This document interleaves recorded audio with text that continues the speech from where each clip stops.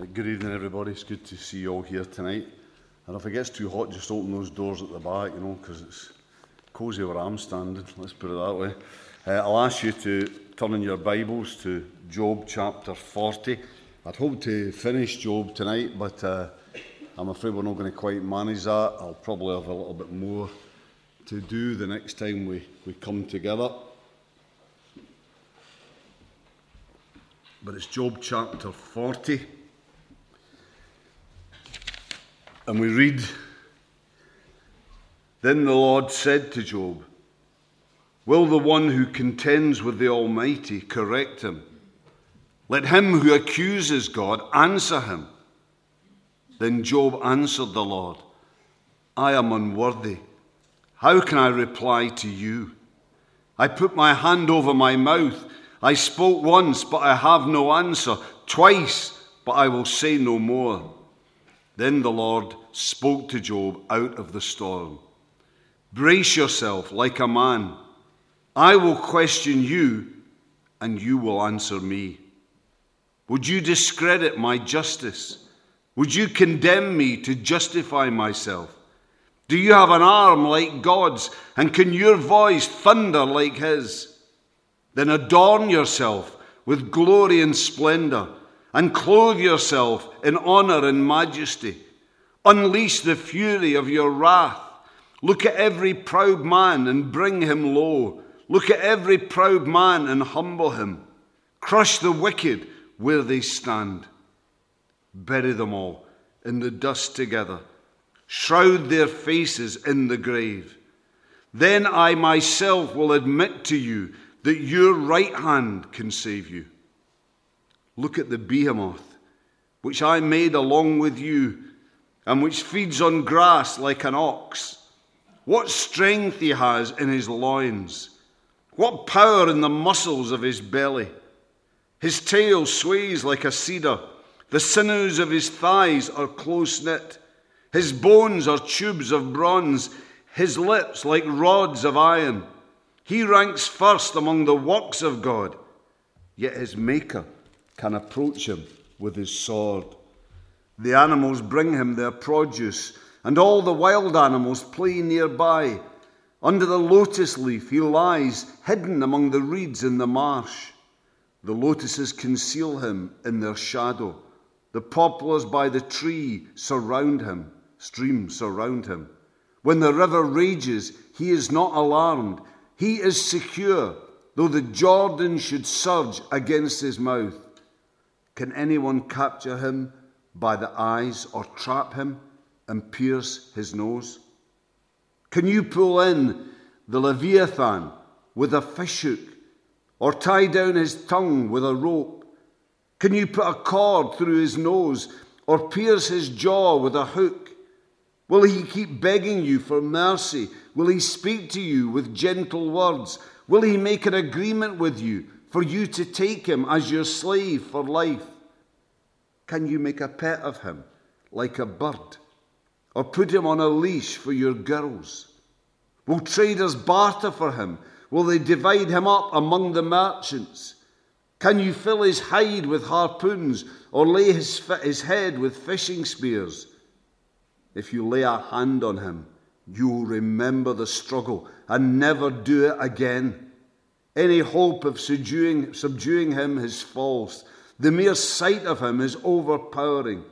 No one is fierce enough to rouse him. Who then is able to stand against me? Who has a claim against me that I must pay? Everything under heaven belongs to me." Just going to come and pray. Let's just pray together. Father, we just want to thank you for your word, and Lord, we pray that you'll give us understanding of it, of what it means, and also you'll give us the ability to apply it to our lives in terms of what it should mean in our lives day by day. Father, be with us and speak to us now in Jesus' name. Amen. Well, here's a story with you to start off. A couple from Minneapolis were suffering the effects of a particularly cold winter, so they decided to go to Florida for a weekend to thaw out. because they were both very busy, they found it impossible to coordinate their travel. It was decided then that the husband would fly to Florida on the Thursday and that his wife would travel down the next day. On arrival, he decided to get his laptop going, and he sent a brief email back to his wife in Minneapolis. However, he accidentally left off one letter in her email address, and he sent his message without realizing his error.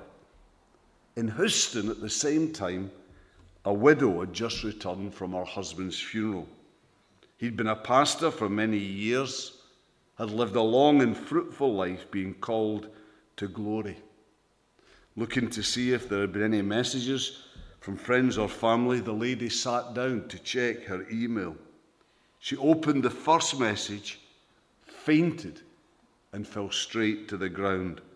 Her son rushed into the room, found his mother unconscious, then glanced at the computer screen, which read, "To my loving wife, from your departed husband.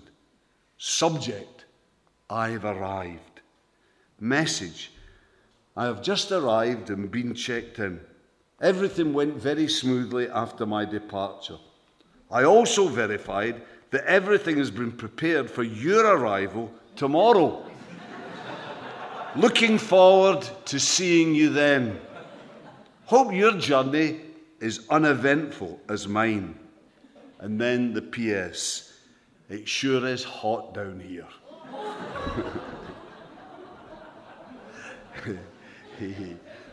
That's thankfully, I believe, not a true story. But what it illustrates, for me at least, is something that I've kind of sought to keep to the forefront of my mind during my preparation for this series on Job, and that is the importance of good, clear, accurate communication, especially at crisis times in the key areas of life.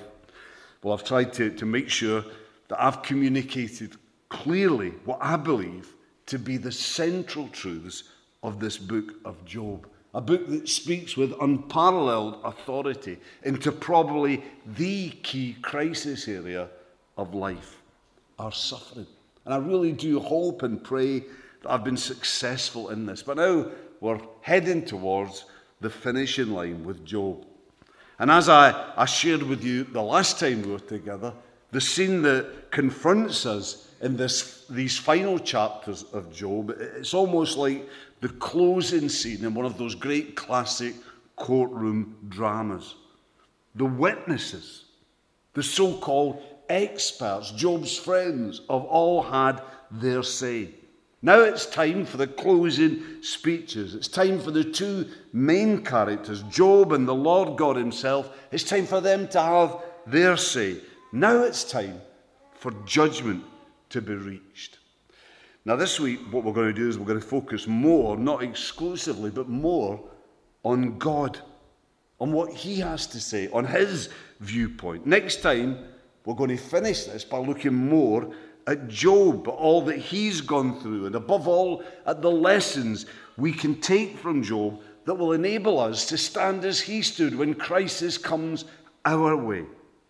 But let's start first tonight with a reminder for us. A reminder, that is, just a very brief overview of the events and the accompanying arguments that have actually brought us to where we find ourselves tonight. So Job then, a man of great wealth and power, a man with the ideal family, and above all a godly and a holy man, a man of true spiritual integrity. Job was brought to his knees by a series of tragedies, a series of disasters. Health, wealth, family, everything has been taken from him. Now the reason for this, unbeknown to him, was that God's high opinion of Job, seen in Job 1 verse 8, there is no one on earth like him. He is blameless and upright, a man who fears God and shuns evil. That this led Satan to say, jealously, basically, knows the Lord, he said. No, God. This is what's going on with Job. This isn't about a faith-love thing. Job living like this isn't about him doing this because he loves you and because he just trusts you just so much. Rather, God, it's because of the way you're blessing him. It's because of the way you're protecting him. Job's living this life of faith because of what he can get out of it here and now, because of the physical, material blessing it brings to him. But take them away, God, and see how long it is before Job turns his back on you. And that, of course, is the test that Job then goes through. Everything is taken from him. And though Job feels the pain of this, yet ultimately his faith is actually proven to be of gold, of pure gold. A big part of Job's testing, though, came in the form of 3 seemingly spiritual friends who came to him, whose twisted thinking, twisted advice actually became Satan's greatest weapon against Job. Because you see, they didn't know what we know. That is, that there was no sin whatsoever in Job's life that had led to, that had in any way justified the suffering he was enduring. These men, they didn't know this. And so what they then did was they took biblical principles that can be true, principles that are true in certain circumstances, and they tried to make them into absolutes that are always true. So you see, what they said is, Job, this suffering is because of sin in your life. It must be. And God, through this, he's disciplining you to bring you to repentance, and so to bring you back to him. Now, of course, this can be true. This is something that the Bible teaches, and it's probably most clearly expressed in Proverbs 3, 11 and 12, teaching that's then repeated in the New Testament in Hebrews 12, 5 and 6. You know, my son, do not despise the Lord's discipline, and do not resent his rebuke, because the Lord disciplines those he loves, as a father the son he delights in. And Job's friends, in various ways and with increasing brutality, as we've seen, they just hurled this teaching at him again and again. But the facts are, the biblical facts, that though this teaching, as we've said, can be true, that it is far from always being applicable. No, because what the Bible also tells us is that it was man's sin in general, the sin of all mankind, and mankind's choice to sin, mankind's choice to rebel against God, to turn his back on God, on God's ways and God's love. It was this that introduced suffering and sickness and death into our world. And that as long as we live in this sinful world, we will, as men and women, every single one of us, suffer some of the impact that man's sin in general has brought into the world. So you see, while there are times when we can maybe trace someone's suffering back to a particular decision to sin, yet far more often, suffering is rooted in the general impact of sin on our world. So why do certain people suffer? Why do certain people go through what they do? Why do certain things happen? You know, more often than not, we just cannot understand it. We just cannot take it in, and we certainly cannot explain things away because we haven't got the insight, we haven't got the resources and understanding to begin to be able to do this. We cannot explain away people's suffering. And you know what? In the vast majority of cases, people who are suffering don't want us to. They don't expect us to. They don't. They know our limitations, and they don't want any simplistic pat answers from us. Rather, what they actually want is they want a friend to get down and get alongside them. They want friends who are ready to stand by them and care for them and love them. And if only Job's friends had realised this, well, it would have been very different. And that's a reminder for us. What we find now, though, in the closing chapters of Job is a reminder for Job, a reminder here for Job from the Lord. And this really, with a very brief comment from Job in the middle of this is what really runs from Job chapter 38 to the end of Job 41. And do you know what's very interesting here as you look at this is actually what God doesn't say. What God doesn't say. Because notice, God doesn't give Job any answers. He doesn't give him any reason as to why he suffered. He doesn't tell Job anything about that conversation that he had with Satan in the opening chapter of this book. He doesn't. So what does God say? What is God saying in these chapters? Well, it's really a setting forth, I believe, of his creation, isn't it? It's just God telling us of the glory and wonder of his creation. But then we ask, well, why? Why this? I mean, Job's sitting listening to this from God, having lost everything. He's on his knees. He's got nothing. He's covered in boils and sores. So isn't it irrelevant, not to say insensitive, that God's response to this man in this position should be to say, basically, look at the wonderful, glorious, complex, beautiful world that I have made. You know, this could almost be seen by us as us responding to somebody's tale of tragedy with a comment something along the lines of, after having heard their woes, just say, well, it's a beautiful day, isn't it? Nice day. But it's not that, you see. It's not that. It's not that because of who said it. You see, sometimes we think we know, but God does know.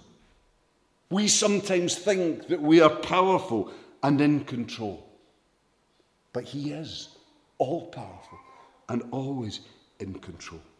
God is not unfeeling to Job here. He's not ignoring or belittling in his plight. Now, what he's trying to do is he's trying to teach Job some very, very important lessons. So as he scopes out, traces out here the scope of this world, the heavens, the earth, and the seas, as he speaks of its variety, the almost innumerable living creatures of heaven and earth and sea, as he speaks of its complexity and its interrelatedness, each dependent on the other, each contributing in some way something unique. Well, surely at least part of what God is trying to say to Job here is open your eyes, Job. Open your eyes. Look around you at this amazing world I've given you. Could life ever be simple on a world such as this? Could you, a mere man, ever hope to understand how this world operates and why certain things happen? A strong recurring theme, though, in these chapters that speaks so powerfully and eloquently of God's creation, a strong theme is that of power. Power. For example, 38 verse 8. Who shut up the sea behind doors when it burst forth from the womb? Verse 18. Have you comprehended the vast expanses of the earth? Verse 22. Have you entered the storehouses of the snow, or seen the storehouses of the hail, which I reserve for times of trouble, for days of war and peace? What is the way to the place where lightning is dispersed, or the place where the east winds are scattered over the earth? Who cuts a channel for the torrents of rain, and a path for the thunderstorm to water a land where no man lives, a desert with no one in it? But probably, I think the most entertaining illustration of God's power here is the description in chapter 40 of first the behemoth, thought by most to be the hippopotamus, and that kind of fits, and also the Leviathan. And there's some dispute about just what creatures actually meant there, but most of the experts seem to go with the crocodile, and I'll just side with them. And again, look at it and read it and you'll see. But the idea here is that these are creatures of incredible power. Creatures not to be played around with, not to be trifled with by any sensible person. What it says in verse 4 of chapter 41 of the crocodile, will he make an agreement with you for you to take him as your slave for life? Can you make a pet of him like a bird, or put him on a leash for your girls? You know, think of that. This is a kind of semi-comic device, and it's just designed by its ridiculousness to emphasize the power of this creature. Who could ever imagine a crocodile as a pet sitting on a perch? Who could imagine a crocodile being led along on a leash by a little girl? It's ridiculous. Now, this is a creature of incredible power. And yet, these creatures were made by God, and their power is as nothing in the light of his power. Now, some might have wanted to argue, though, that this illustration's punchline was at least lost or diluted in the light a number of years ago of the Australian Steve Irwin named the Crocodile Man. You know, the first time I saw that guy, Steve Irwin, on TV, I actually was reduced to shouting at the television set, because there he was, sitting what seemed to be feet away from a crocodile's jaws, gazing with wonder at it, and just telling us all how monstrously powerful it is. And he told us all that, and then he lassoed them. I couldn't believe it. Talking away to them like he'd talk to a wee dog, seeming almost to tickle their tummy. And then he let them go, soothingly chatting away to the crocodile, while its jaws seemed to be just about getting him time after time. Now, amazingly, he found a wife, an American lady, Terry, who had just the same attitude. And one infamous incident involved him holding his 1-month-old son, Robert, in one arm, while with the other hand-feeding a chicken to Murray, a 12-foot 6-inch leaping saltwater crocodile.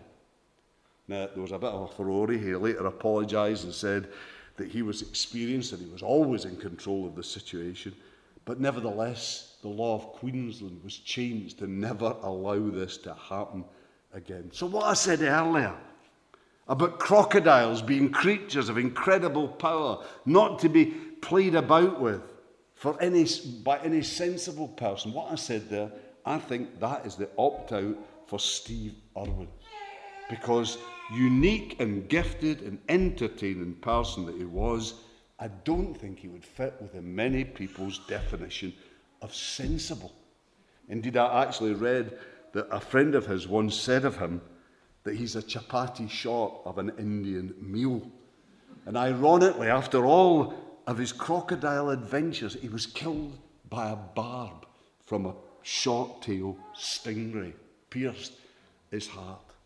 But powerful, though, as the crocodile and the hippopotamus are, yet the inference again is that they were made by God and that their power is as nothing in the light of his power, of God's power. So you see what God's saying to Job here? Surely at least he's saying, remember who you are, Job. Remember your limitations. And Job, remember who I am. Remember that I'm your God. Remember that I'm the God of might and power and glory. And so you'll never be able to ever understand fully all that I'm doing. You never will. But Job, you can trust in me. You know my power. You see the signs of my power all around you. And you've experienced my love and my faithfulness in your life. So in what you're suffering, in your trial, hold on to me, Job. Keep on holding on. Keep on trusting in me. Job, remember, I'm the creator. You're the creature.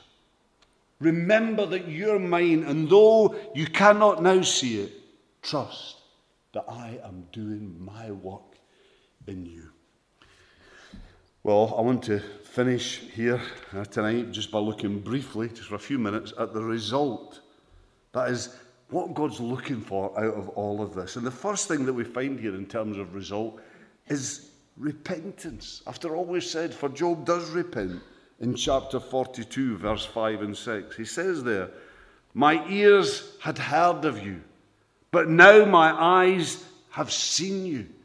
Therefore, I despise myself and repent in dust and ashes." Now, I think it's interesting that as Job repents there, at that point, nothing has yet changed for him.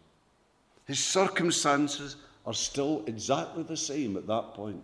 He's still a sick, poor, lonely man. So this isn't a superficial response to the blessing of God. This is a statement of a deep work of God in the very heart of a broken man. But what's Job repenting of? What is he repenting of? He's obviously not repenting of some sin that's caused his suffering, that led to his suffering. We know that because we've established that Job's sufferings were not a punishment for sin.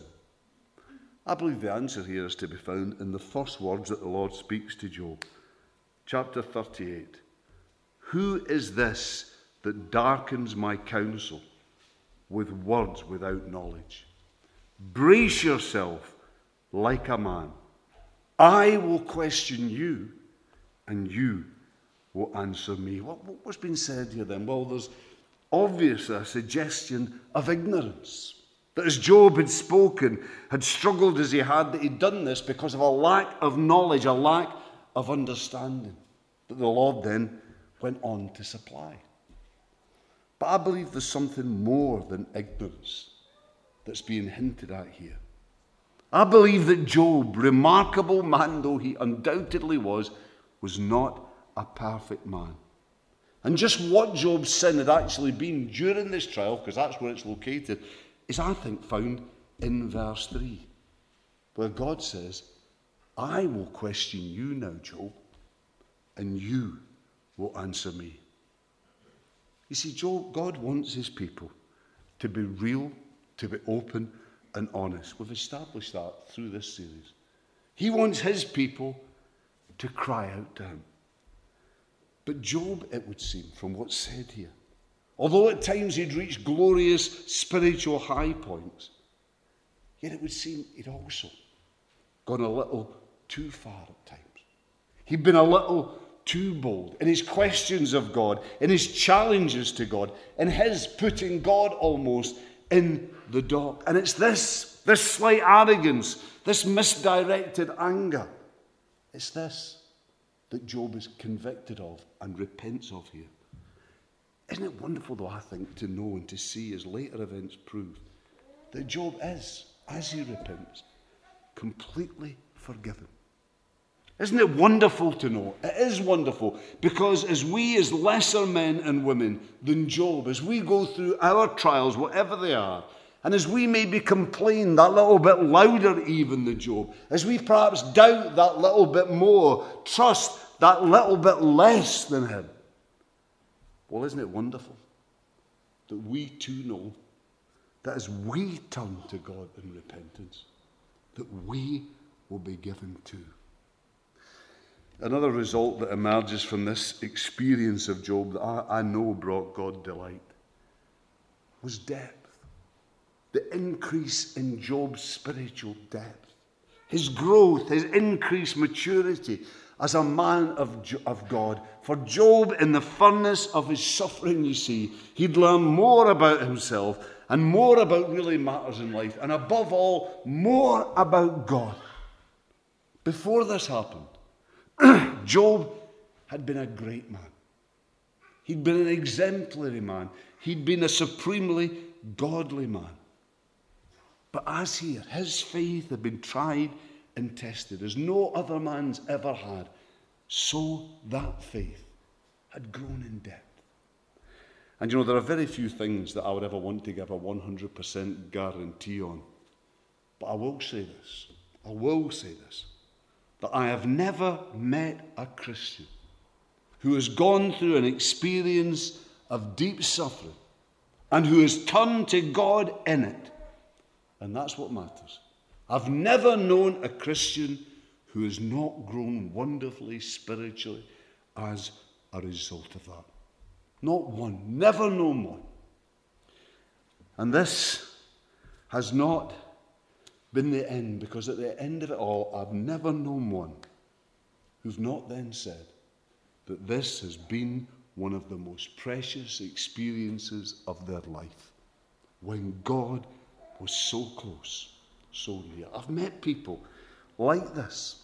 A number of them. I've had the privilege of getting alongside a number of people going through this kind of experience. And I tell you, as you meet them, the sense of the presence of God is so real and so powerful. Now, that's not to say that these people are eager to go through the same again, because they're frail and because it was so painful. But I tell you, God does do wonderful things in his people as they turn to him in their suffering. The final result that God drew from Job's suffering is an example. Now, at the time, Job didn't know it.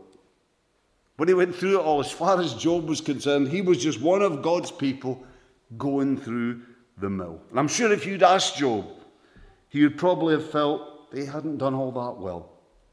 They had complained a little bit too much. They had cried out a little too loudly. But what we know is the fact that Job was real and that he held on to God means that he has been an example to God's people right down through the ages, that he has had his story included in the Word of God. And I've known a number of people during my time here in Hamilton who've had the same kind of impact as I've looked at their lives. The way that they've suffered has spoken to me of the glory and the power of God. They've been an example.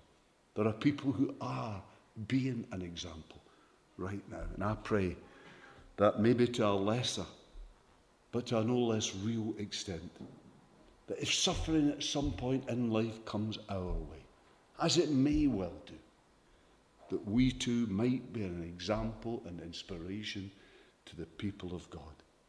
That by the way we respond, by the way we hold on in faith and trust, that we might be an example. And above all, that we might bring joy to the heart of God. Let's come and pray. Father, we want to thank you again for Job. We thank you for all we learn from his life, for all we see in him, of what your grace can do in the life of a man or a woman put through the most incredible suffering. He never fully understood it, and we never can. We can't understand sometimes why the things that happen in this sinful world do happen. We can't understand why some people suffer in the way that they do. But Lord, what we know is we know who you are. We know that you're loving. We know that you're powerful. And we know that you're at work in us. And we know that you want to make us more like Jesus. Lord, help us to turn to you. Help us to hold on to you in faith and trust, whatever life brings our way. We pray this in Jesus' name. Amen.